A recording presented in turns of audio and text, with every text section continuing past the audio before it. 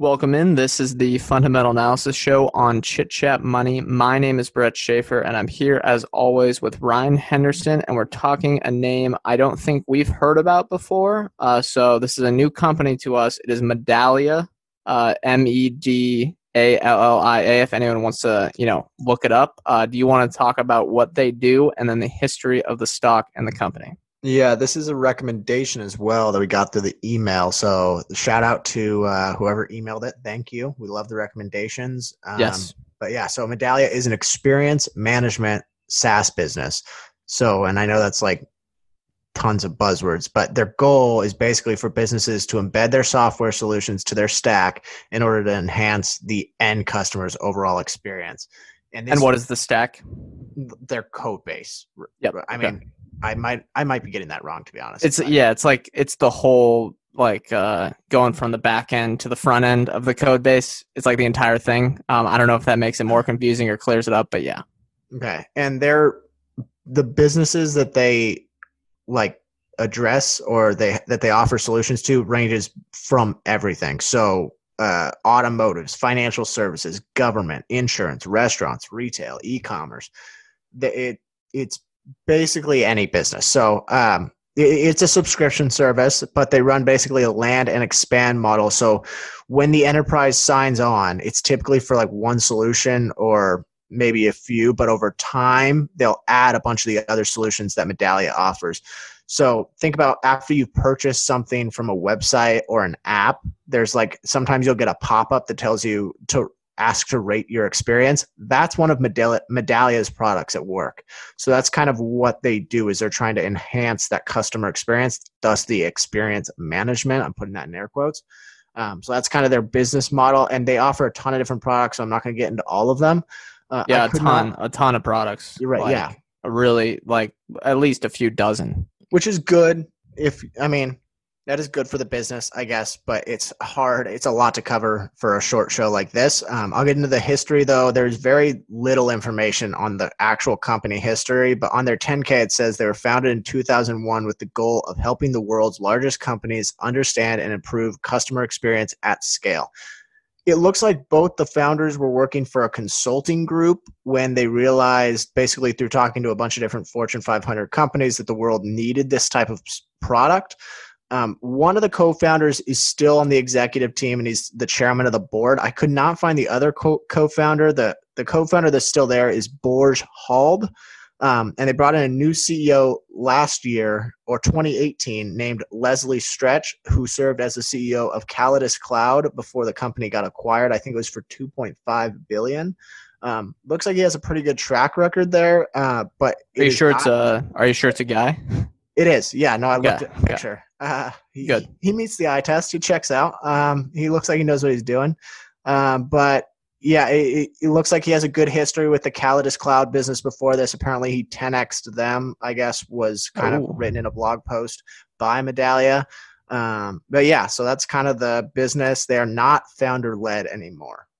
All right, yeah, and they IPO'd late 2019, if I'm not mistaken. Their valuation looks like they have a market cap of $3 billion, almost $3 billion exactly. Ticker, sorry, I almost said tickle. Ticker of MDLA, price of $23.61. They're unprofitable, classic SaaS company with high gross margins that can't seem to make any money. EV to sales is 7.6. Margin adjusted price to sales is 48.75, which is extremely average, like right in the middle of all the companies we cover. Free cash flow margin was negative 12%, which is a good indicator because of their subscription offering. They back end some of the revenue, so they have to spend a lot, and then they're going to get some of the revenue. They're going to go all the cash up front on the contract, or maybe most of the cash, but they have to recognize the revenue over the life of the contract. So it's going to look like the revenue is not as high as it actually is compared to what they're actually bringing in cash. So the free cash flow margin is something to watch out for because their net margin is so low. They have no dividend, and they just IPO'd, so it's tough on the share count to really judge. We'll see over the next few years here how that looks. on the stock-based compensation. $200 million in working capital, which is okay. Don't think they'll have any liquidity issues anytime soon, but they do have net debt of negative $319 million. I wrote billion, it's million on their, so they could easily raise some debt if possible. Their balance sheet isn't levered up at all. So if they have to take down a revolver or, take out a $300 or $400 million convertible note in these uncertain times, they could easily do that. Yeah, and I'll get right into the earnings then. Their full year 2020 revenue was $402.5 million, up 28% year over year. Subscription revenue made up 78% of that, and subscription revenues grew at 26% year over year. They have 64% gross margins. That was up from 63% last year. Operating loss in 2020 was $114.9 million. So think about it, $114.9 million operating loss on $400 million in revenue. Right now they've got a pretty low operating margin. And last year they had $80.4 million as an operating loss. So yeah, losing a lot of money. Their net loss was $112 million, sort of in line there with the operating business. Net revenue retention rate at the end of Q4 was 119%. Great number there. They have 757 enterprise customers now, up 39% year over year. They had $343 million in cash and cash equivalents. They're spending 45% of revenue on sales and marketing, and they're spending 27% of revenue on stock-based compensation. I was going to mention this, but we read a good piece from Ryan Reeves about the nature of stock-based compensation and when businesses should and shouldn't use it. Do you kind of want to talk about how it relates to price to sales? Yeah, I think I have to read that again because I might get it wrong, but we're probably not going to link it in the show notes. I always forget to do that. But he is an ex-guest on the show. I guess not an ex-guest. He was a show guest back in November or December of 2019. So if you want to take a listen, you can. He's very smart and young, really, really good at investing, at least in our opinion. But the way that he explained it is the sales ratio matters. So if you're spending 27% of your revenue on stock-based compensation and your sales ratio is 10, then it dilutes the company by 2.7%. But the share count by 2.7% because you have to divide that by the sales multiple. But if their sales multiple is 1, then it's still a 27% dilution. So the sales multiple matters, and that's why something like a company like Zoom or Shopify, if they have a larger stock-based compensation, that could technically be a good thing because they're using it as more of a currency compared to someone that's lower on the revenue side, say like a regular retailer like Walmart or Target.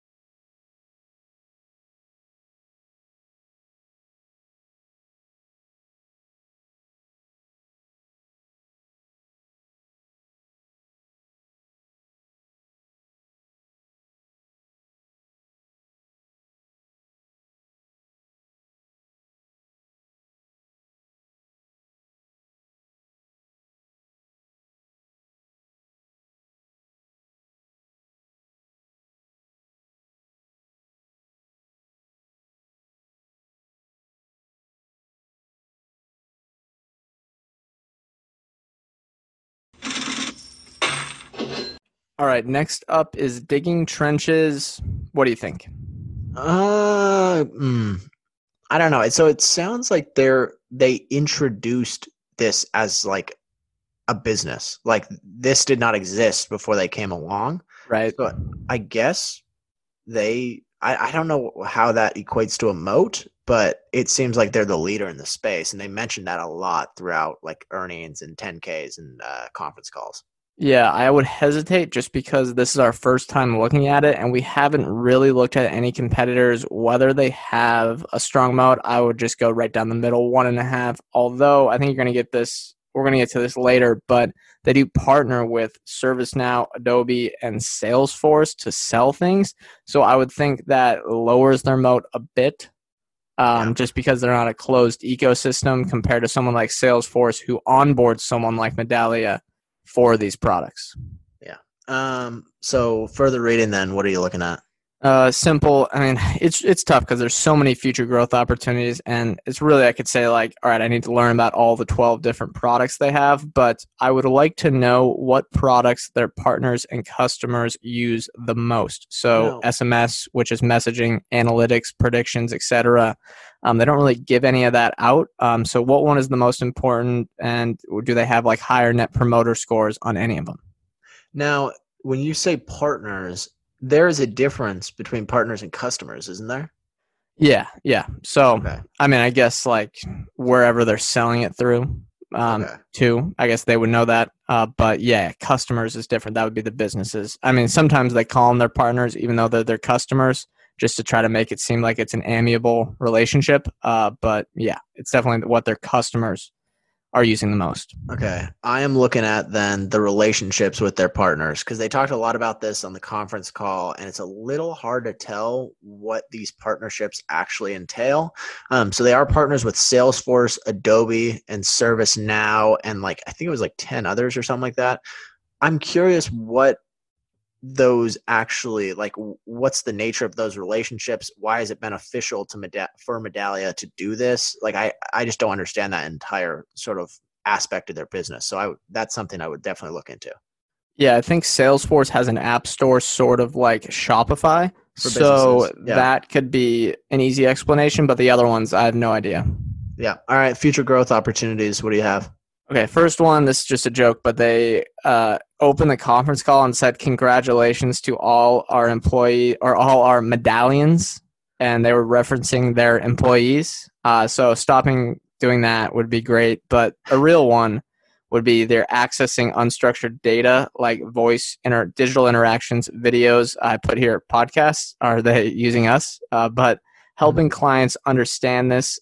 So an easy example would be, I don't think they do this, and I think Spotify does this on their own. But say Spotify wanted to aggregate all the listeners, not listener. Well, I guess what's listening to, who's listening to what on a podcast, but also what's being said on that. They could, do that very well for someone because that's a very complicated task. But basically, it's like internet surveillance, which it's morally tough, but can be very profitable because it's very helpful to all these companies. They said on the conference call they have about 60 customers using the Medallia Experience Cloud to analyze non-survey sources like WhatsApp. So typically they use surveys, but this is something where they can go broader, I guess deeper, and try to get to more data online.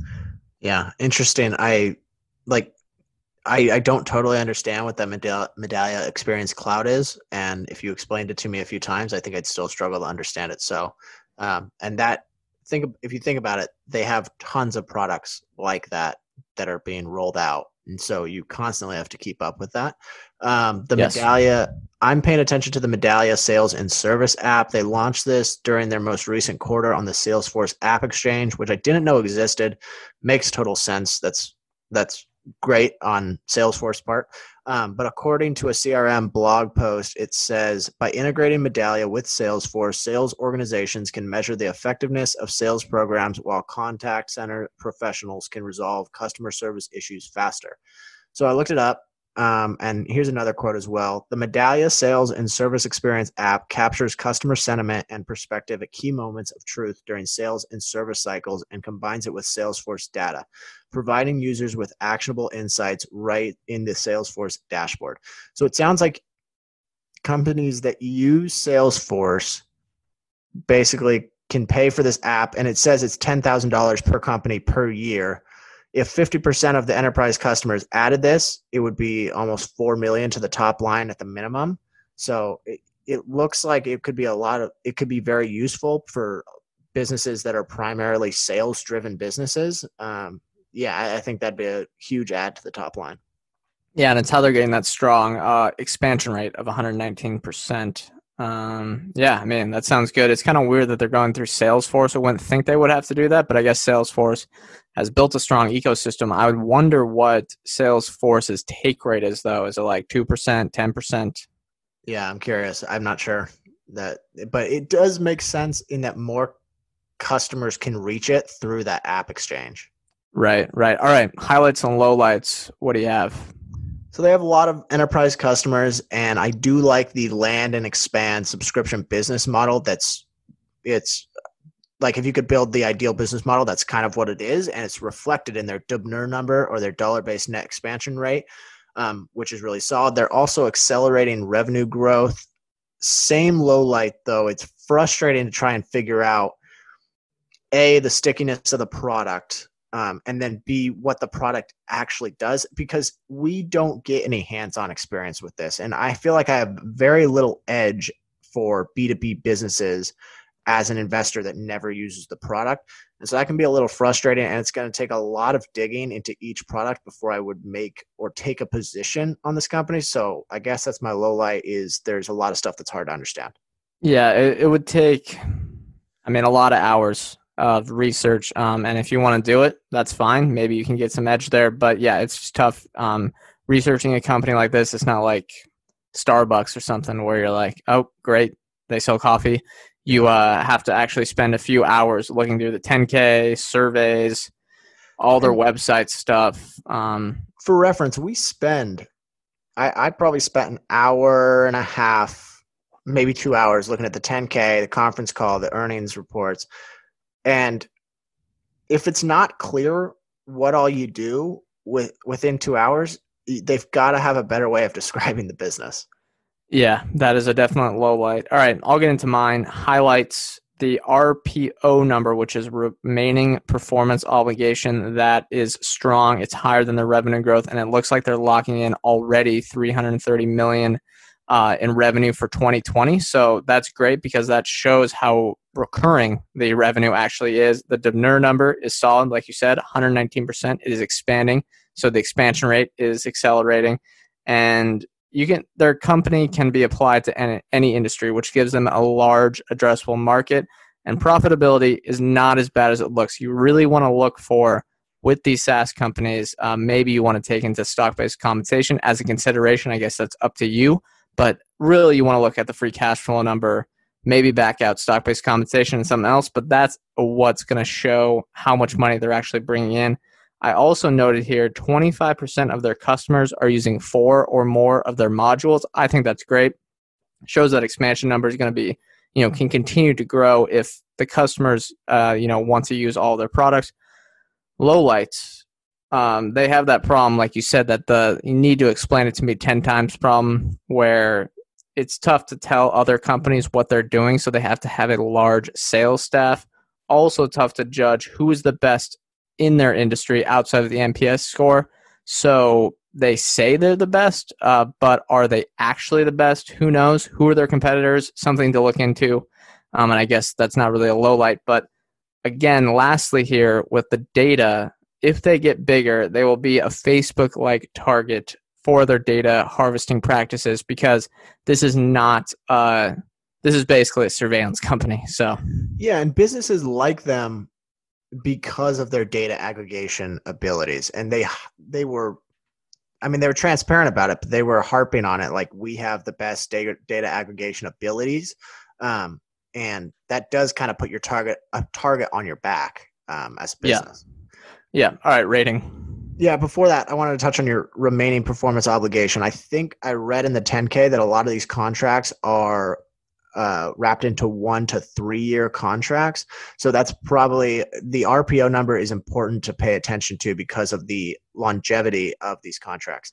But yeah, rating, I'll get right into it. I'm going to go with like a 6. Valuation isn't bad, but there's just too much to understand about the business that I don't understand. And I always get this with B2B businesses because I don't have any hands-on experience. Like, if I was using this every day and I was like, okay, I can clearly see its use case, it might be different, but I don't get that experience. So I'm going to go 6. Yeah. Well, maybe we'll have to break your cherry on the B2B businesses, get you to research it more. But I'm going to go higher. I like a lot of the stuff here.